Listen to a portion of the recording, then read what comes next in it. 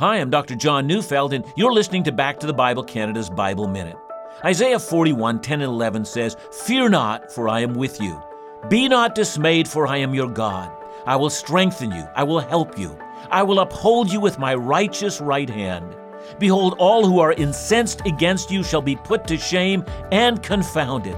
Those who strive against you shall be as nothing and shall perish."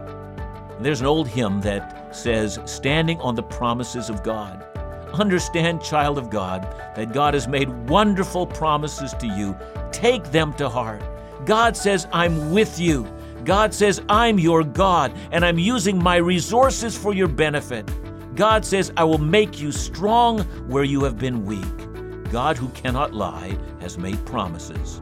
Listen to Back to the Bible Canada each weekday on this station or online at backtothebible.ca.